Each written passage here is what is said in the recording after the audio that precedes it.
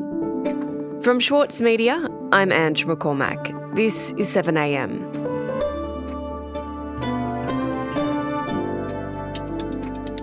As climate change threatens to sink small and vulnerable countries, large and powerful ones are seeing an opportunity. The climate crisis is giving them the chance to increase their influence, their access to valuable resources, and their military's reach. So, as Australia enters a new agreement with one of our Pacific neighbours facing climate disaster, are we really helping them, or are we just helping ourselves? Today, national correspondent for the Saturday paper, Mike Zeckham, on the agreement between Australia and Tuvalu.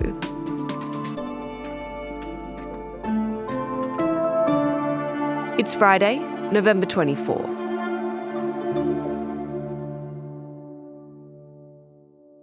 Mike, earlier this month, Prime Minister Anthony Albanese was in the Cook Islands for the Pacific Islands Forum, and he surprised some by announcing this new agreement with a small Pacific Island nation, Tuvalu. Can you tell me about what happened? It was announced at the conclusion of the Pacific Islands Forum, where Albanese had a joint press conference alongside the Prime Minister of Tuvalu, Prime Minister Natano. Well, thank you so much, Prime Minister Natano. And thank you for your leadership in approaching Australia with this request.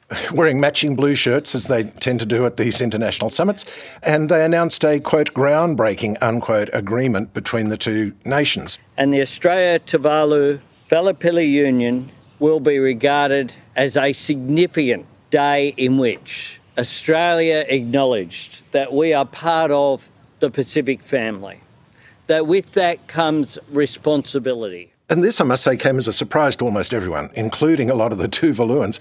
It seems to have been an Australian initiative and was not flagged in advance. And I might say there seems to be a growing amount of criticism within the nation itself about the lack of consultation. But anyway, that aside, it's called the Australian Tuvalu-Fallapili Union, that being from the Tuvaluan word for traditional values of good neighbourliness, care and mutual respect.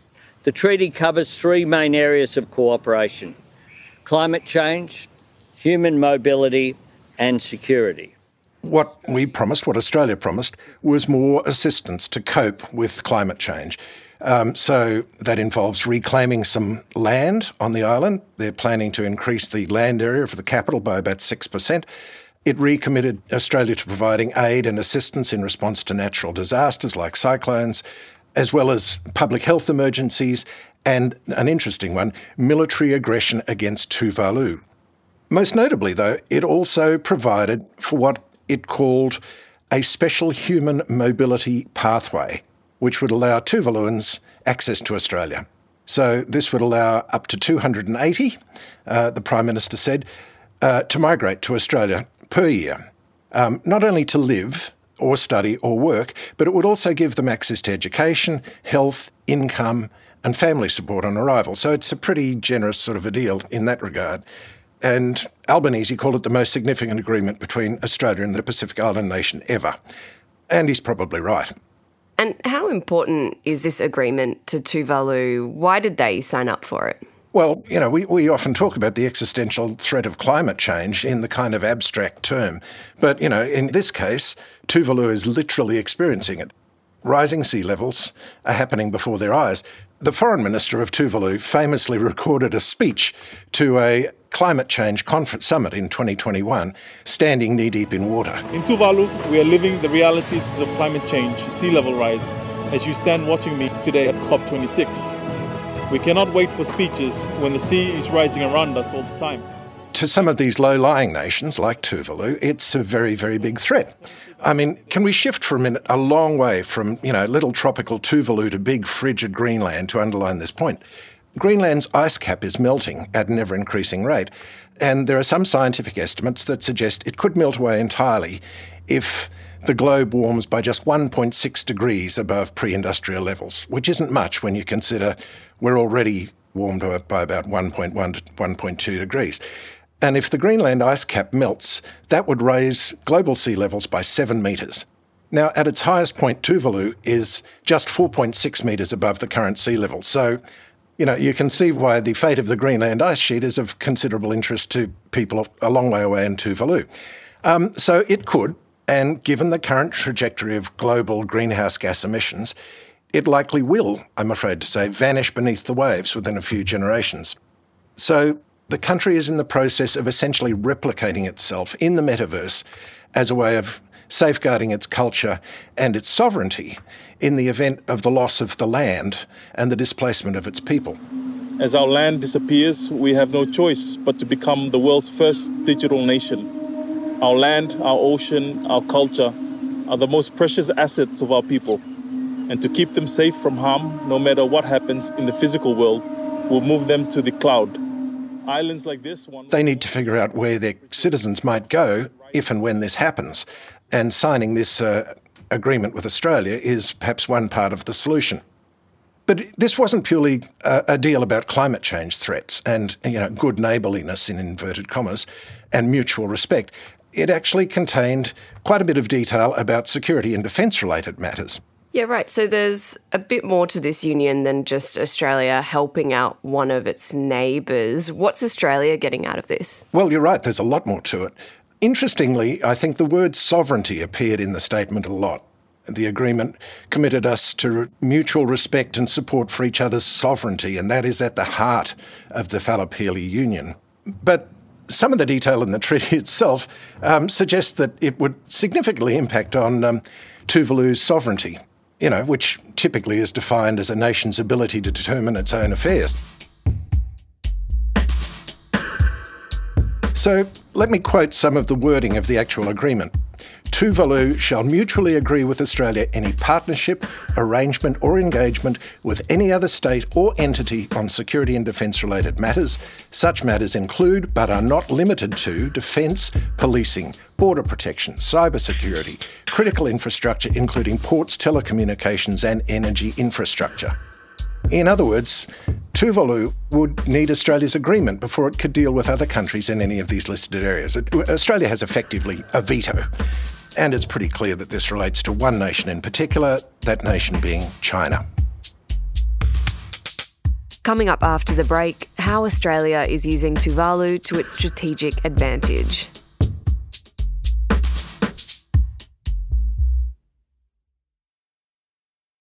The Saturday paper's food editors are some of the country's leading chefs, including Andrew McConnell, Otama Carey, David Moyle and Karen Martini. Let them guide your cooking when you sign up to Schwartz Media's free weekly newsletter, The Food. It features the latest recipe from the Saturday paper, along with a selection of seasonal dishes suitable for all cooks. Subscribe today at thesaturdaypaper.com.au/newsletters. As a 7am listener, you're already familiar with many of the journalists who work for the Saturday paper. For a limited time, subscribe to Australia's leading independent news source, the Saturday paper, and you'll receive the Saturday paper's stainless steel coffee cup, made in collaboration with Fresco, for free. Subscribe from just $2.10 a week. Simply visit thesaturdaypaper.com.au/offer. Mike, this treaty that Australia has agreed to with Tuvalu would give Australia a veto power over any deals Tuvalu might consider with China and other countries in the region. What's Australia concerned about exactly? Well, what we're concerned about is Chinese efforts to grow China's influence in the Pacific, which have been, underway for some years. Most recently, I guess, they were heightened last year after the Solomon Islands signed a security pact with China, which underlined a shift in the Solomons' foreign policy towards Beijing. And it was the first known bilateral security agreement between China and a country in the Pacific. It was shrouded in some secrecy, but it seemed to revolve mostly about China being able to provide police and security support to the nation. But the bigger concern for Australia was that the deal might allow China to one day build a military base in the Solomon Islands. Tuvalu at the moment is one of the few nations that still officially recognises Taiwan, so they're not yet in Beijing's orbit, and Australia doesn't want them to go there. All the Pacific nations, I guess you would say, have essentially become, to a greater or lesser extent, pawns in this big geostrategic game being played out between much bigger neighbours, China, the US and Australia.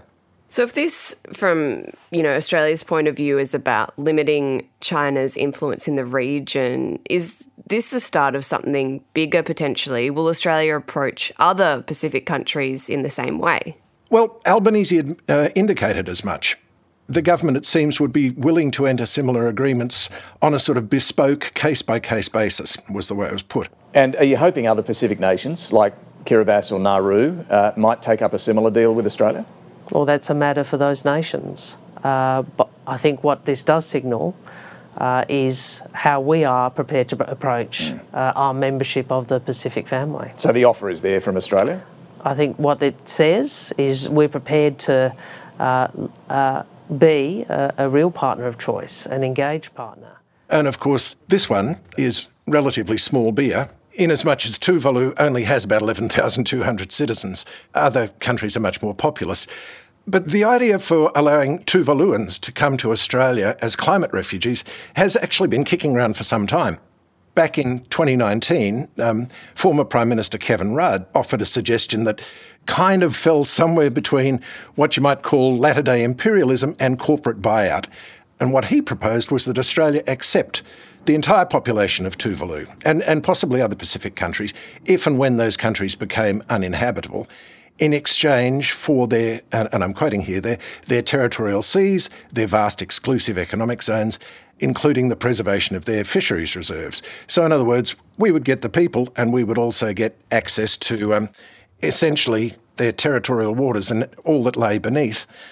Anyway, that proposal didn't fly, but it does raise a lot of interesting questions about the rights of climate refugees.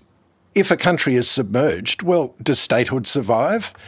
If the former residents move to another country, can they maintain the citizenship rights of their former home that is no longer there or is no longer habitable? And can they pass those on to their children? What happens to the territorial waters around a sunken nation? In the case of Tuvalu, would Tuvaluans located somewhere else still control the fishing and other rights? It's all very legally fraught, and it's something that experts, in international refugee law are looking at very closely. Along the way in doing this story, I spoke to one of the foremost experts, actually. I spoke to Professor Jane McAdam, who's the director of the Kaldor Centre for International Refugee Law at the University of New South Wales. And she confirmed this Tuvalu deal is the world's first bilateral agreement specifically on climate mobility. And she suggests more agreements could follow. But she also said that the specific Tuvalu agreement was perhaps not the biggest thing to come out of the Pacific Islands Forum. Another big development at the forum meeting that was downplayed was the endorsement of something called the Pacific Regional Framework on Climate Mobility. But it addressed something even bigger, I think, than the relocation of Pacific Island people. It addressed the controversial subject of the extent to which the countries that emit large amounts of greenhouse gases should have to compensate those who have suffered loss and damage as a result. So, as McAdam said, in the Pacific, your identity is absolutely bound up with the land and the sea. And so being dislocated from that can have quite traumatic intergenerational consequences. I'll quote her, "We say very clearly that displacement and loss of home is arguably the greatest form of loss and damage, and that's in the Pacific Mobility Framework." These are big questions for the world at large. To what extent should the countries that have primarily caused climate change have to compensate those who will be most severely impacted? And that's going to be a major agenda item for the next big climate conference in Dubai, which starts at the end of this month. So, Mike, this union has a lot more to it, I think, than how it was framed, as this friendly agreement between two neighbours. It's been done with security considerations in mind, and it also kind of gives the impression that Australia is taking some kind of action on climate change. But is there a more cynical or critical reading of this agreement that's kind of being glossed over here? I don't think cynical at all. Definitely critical, I would say, because this agreement looks like it's doing something about climate change. It addresses, I guess you would say, the effects of climate change. What it doesn't do is address the causes. Tuvaluans are essentially on a sinking ship, and having Australia rescue them isn't stopping climate change. It's just responding to the harms of our own doing. More effective climate policy would be something that stops climate change in the first place, like reducing our reliance on fossil fuels. So I spoke with a noted physicist, Dr. Bill Hare, a veteran of the climate sphere, and he's the chief executive and senior scientist at Climate Analytics. Quoting him, the political class seems to be doubling down on more gas and to some extent more coal. He, like others, see the Tuvalu deal as essentially checkbook diplomacy. You know, he said they've kind of bought off Tuvalu. They're buying support in the Pacific for their geostrategic interests. And while this treaty, and possibly others to follow, will be a lifeline, every decade we go on with emissions at present levels means another 10 or 15 centimetres of long-term sea level rise, and that's the bottom line. So, you know, the word falapili, that means good neighbour, you know, it poses the question, would a good neighbour let its actions destroy the land and the homes of others? It's about time we started addressing not just the symptoms, but the cause of this existential threat to our neighbouring countries. Mike, thanks so much for your time today. Thanks, Ange.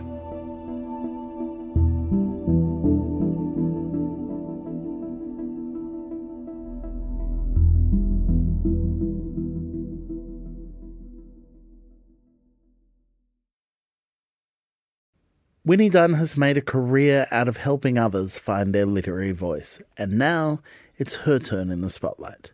This week on Read This, join me, Michael Williams, as I chat with Winnie about her debut. Find it wherever you listen. Also in the news today, Foreign Minister Penny Wong says that more than 800 Palestinians who have been granted temporary visas to come to Australia applied through the normal process and were accepted.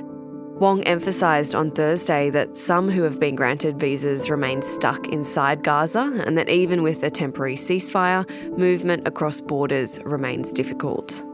And yesterday, Bruce Lerman admitted to lying on 2 separate occasions during questioning at his defamation trial against Channel 10. Lerman admitted to misleading a security guard and later to his then boss, the Chief of Staff in Linda Reynolds' office, about details of the night that Brittany Higgins alleged he raped her. Lerman continued to strenuously maintain his innocence during his evidence. 7am is a daily show from The Monthly and The Saturday Paper. It's produced by Cara Jensen-McKinnon, Zoltan Vetcho and Shane Anderson. Our senior producer is Chris Dengate. Our technical producer is Atticus Bastow. Our editor is Scott Mitchell. Sarah McVie is our head of audio. Eric Jensen is our editor-in-chief. Mixing by Andy Elston, Travis Evans and Atticus Bastow. Our theme music is by Ned Beckley and Josh Hogan of Envelope Audio. I'm Ange McCormack. This is 7am. We'll be back next week.